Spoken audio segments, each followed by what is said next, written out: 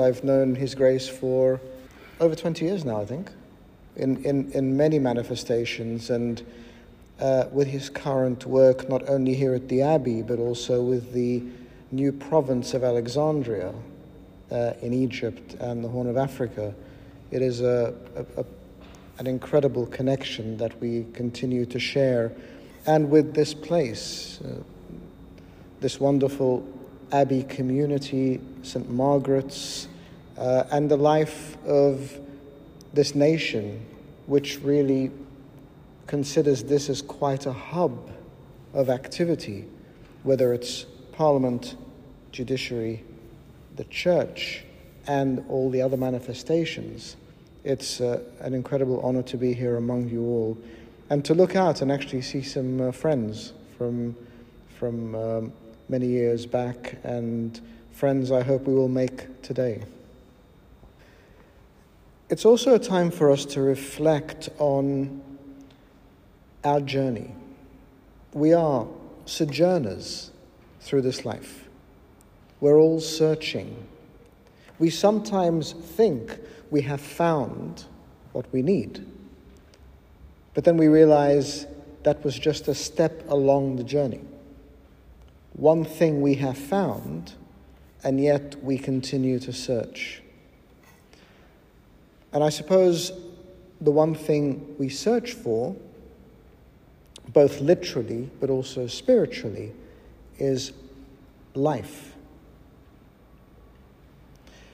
The overall theme for today is going to be "Come to Me." And there is a beautiful image in our cathedral, and I hope one day we can actually organize a group from the Abbey community and from people who are here to come and visit our cathedral. There's one icon written by a wonderful iconographer who's a young member of our community, who was even younger when he wrote the icons. He was only 20. And it sits above the royal doors.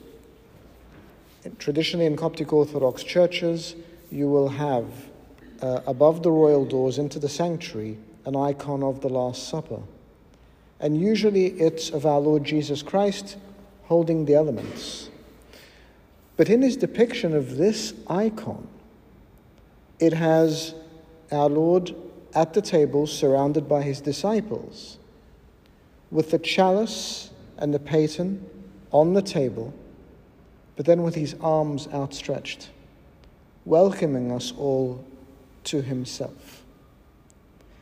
And if we think of the incarnation, the coming of our Lord into the world, the God in flesh, that was really a reciprocal journey of him coming to us so that we could come to him. He didn't wait for us to make the impossible journey, because when we fell as humankind, we were unable to go back from whence we had fallen. And so to break down that dividing wall, that separation, to fill that gap, in the words of Saint Athanasius, one of the fathers of our church, he came and took of ours. He took our humanity. He looked like us, lived like us, so that we could become more like him in being those who started to live a more spiritual life and to walk in his footsteps. The beauty of "Come to Me" is not that just our Lord was distant, waiting for us to approach him,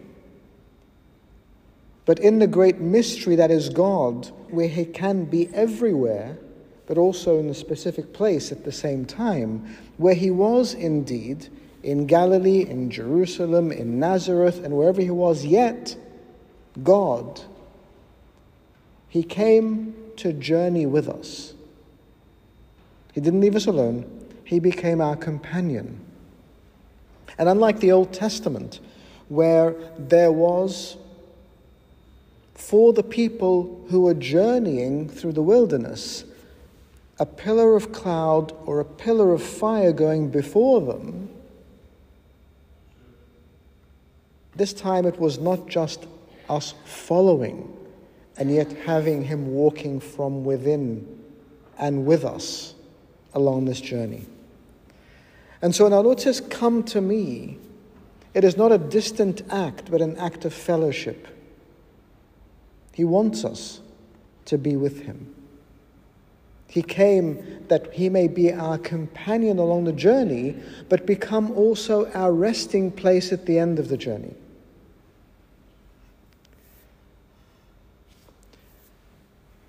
So in this first section of this reflection, we are looking at our Lord saying, "Come to me, and I will give you life."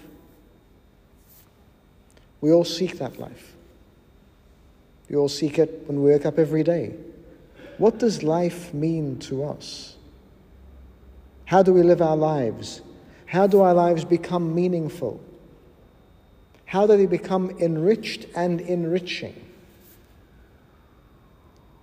You see, as Christians, as people of God, we were never meant to just exist in the world. We were meant to be alive in the world. For the time we are here, throughout this temporal life, this temporal world, this temporal existence, for the time we are here, we are meant to be alive and alive in him, that we may project him into the world, reflect him into the world, be his presence in the world. We're meant to be alive because we are his disciples. Our Lord says that he is the light of the world, but then tells us that we are the light of the world. And the only way that could work is by us reflecting his light into the world. As St. Paul says, "Not I who live, but Christ who lives in me." You're not here to see me. St. John the Baptist was very clear. You're not here to see me. I am not the one. There comes one after me who is preferred before me because he was before me. I've just come to prepare the way. And so if we could be that example of life, then the world would be a much better place. The world is so full of darkness and hopelessness, and we'll speak more about that. But our being alive in the world, in the way that we must be, we are called to be, means that we are catalysts to a new way of thinking, a new way of existing. Of course, for us, life has probably meant something very different over the past few years. We have all had an awakening. We were,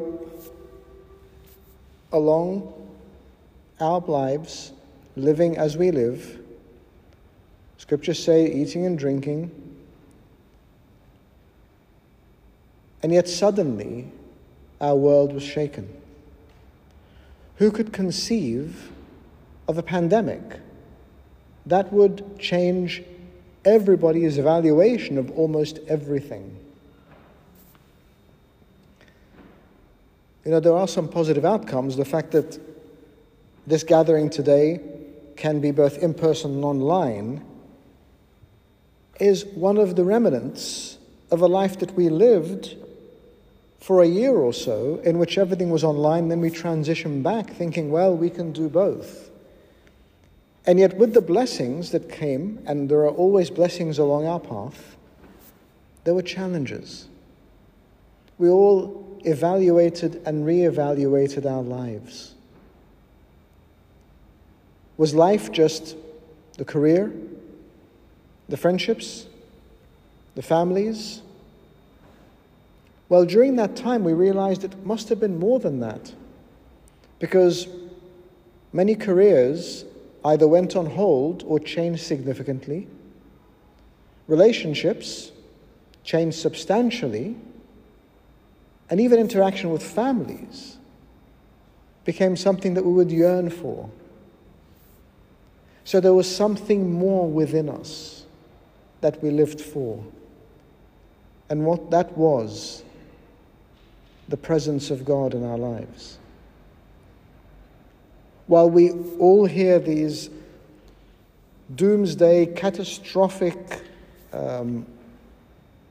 numbers and assessments of how many worshipping Christians there are in our nation, and we get analysis after analysis of how the church is crumbling and there are less Christians, we know for a fact that during that time, people became closer to their faith. And the church became more manifest and more meaningful. Maybe not in religious gatherings, but in its resilience and its response.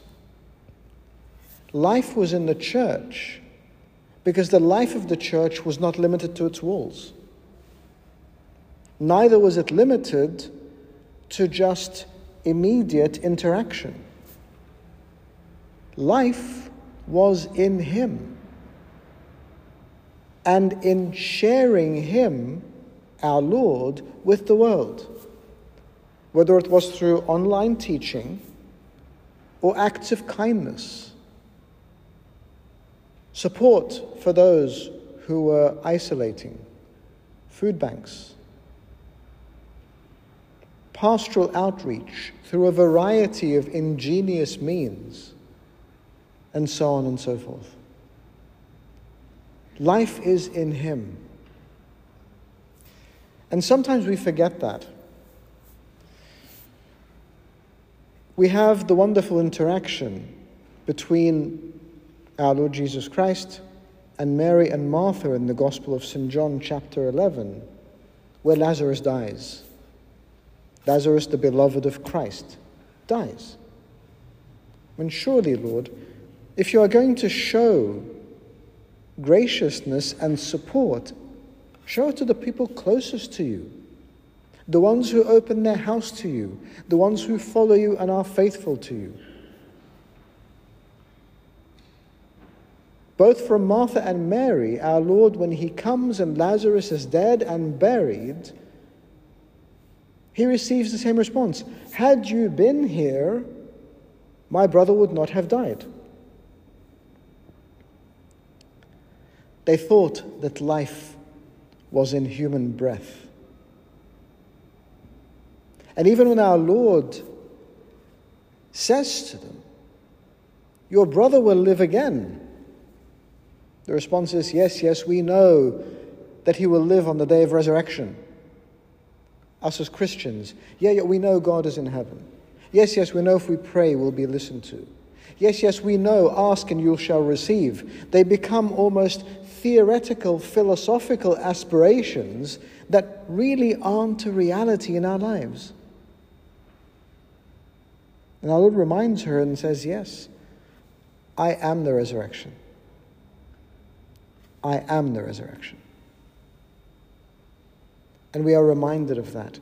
If we want life, real life, it is in Him.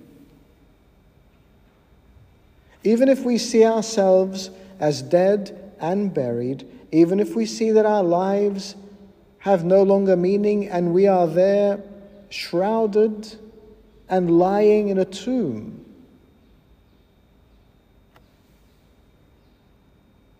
God calling on us and calling us to come forth brings new life into our being. And in responding to Him, we find life. We find the same situation when a widow in Nain was grieving the death of her only son. Funeral procession comes forth, they're carrying him out. Our Lord is there, and He sees the grieving woman, a grieving mother. She's a widow, and now she has lost her son. He touches the coffin, and the young man arises, and He gives him back to his mother.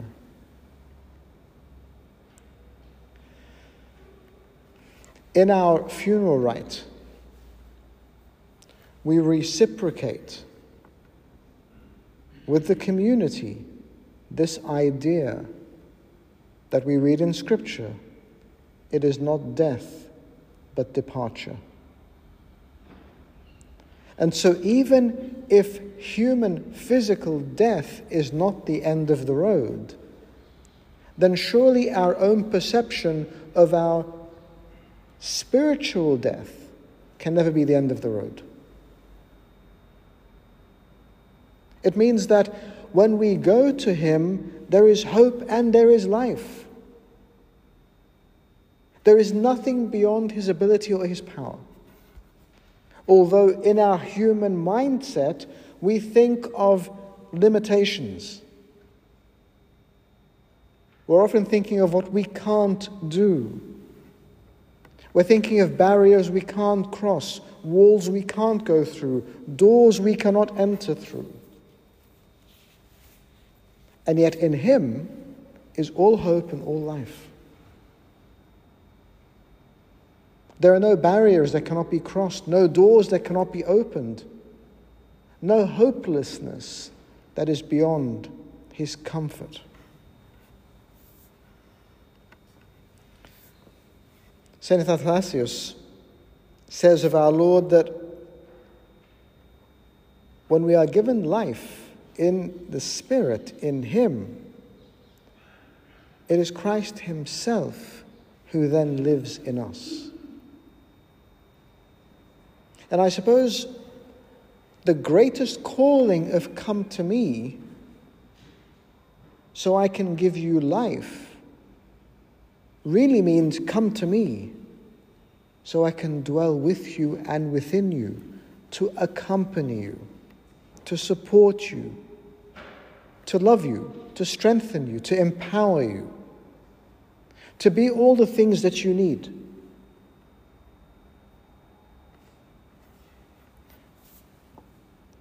I was reflecting with some of our clergy this week about what it means to ask and you will receive. And I was saying that the verse is clear. The twist, and maybe this is the lawyer in me coming out, is that what you receive is not really designated as what you want. Ask and you will receive. Our Lord wants us to ask because He's our Father. God wants to be in our lives. And yet what we will receive will, if we are happy to receive it, the best thing for us. May not be what we want. May not be what we ask for. And this is why every prayer is within the context of this wonderful thing that we say in the Lord's Prayer daily and numerous times a day, your will be done. So Lord, I come to you because I want life. That you, as my loving Father, as the one who provides for me, as the source of my life, give me what it is you think is best. Your will be done. I'm just making a wish list. I'm just saying, this is my requirement. This is what I want. This is what I hope for.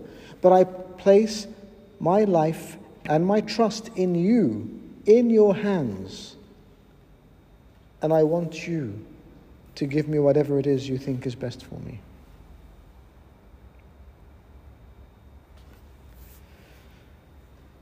St. John chapter 1 verse 4 says, in Him was life, and that life was the light of man, humankind. Life is light.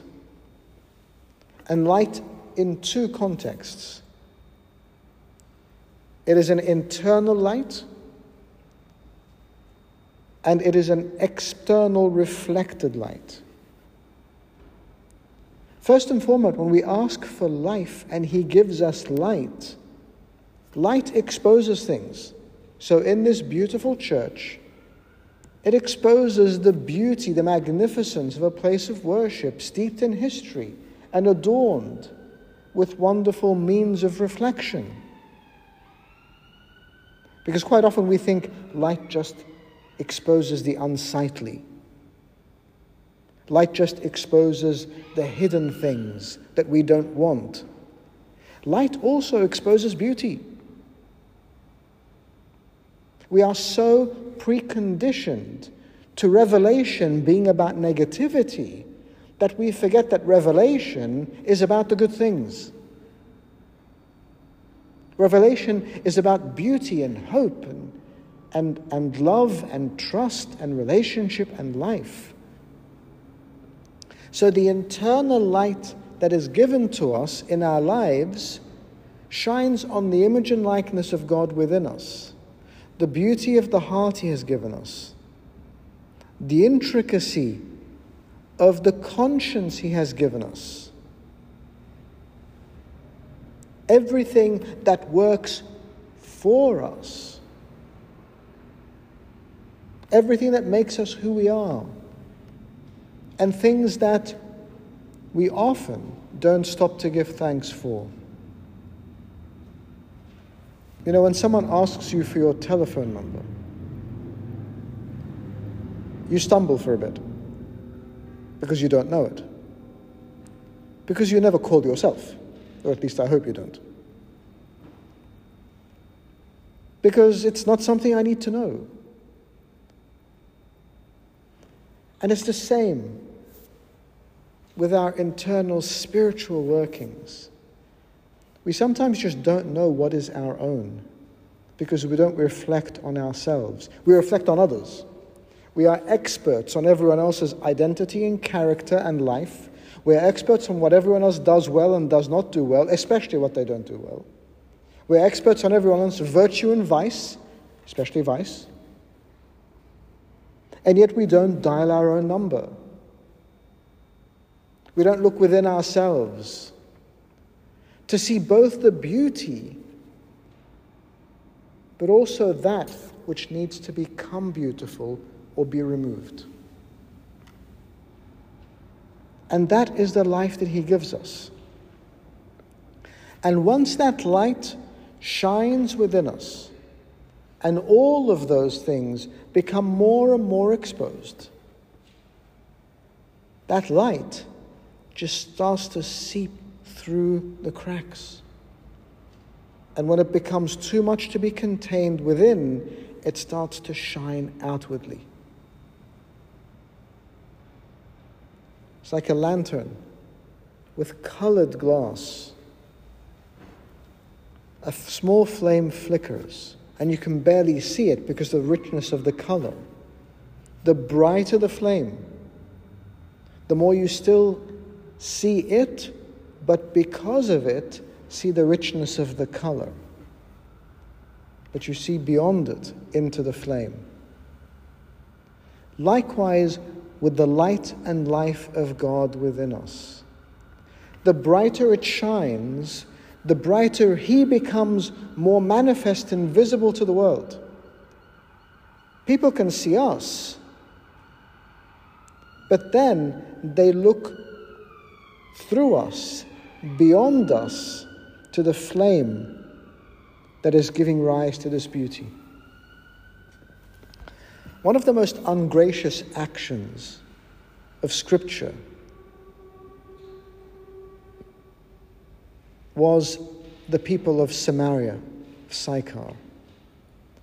Our Lord wants to travel through there, needs to travel through there, as the Scripture tells us, meets with the woman at the well, speaks with her, her heart is inflamed, the disciples come, ruin the moment, so she runs off, leaves her water pot, goes to the men of the city and says, come see a man.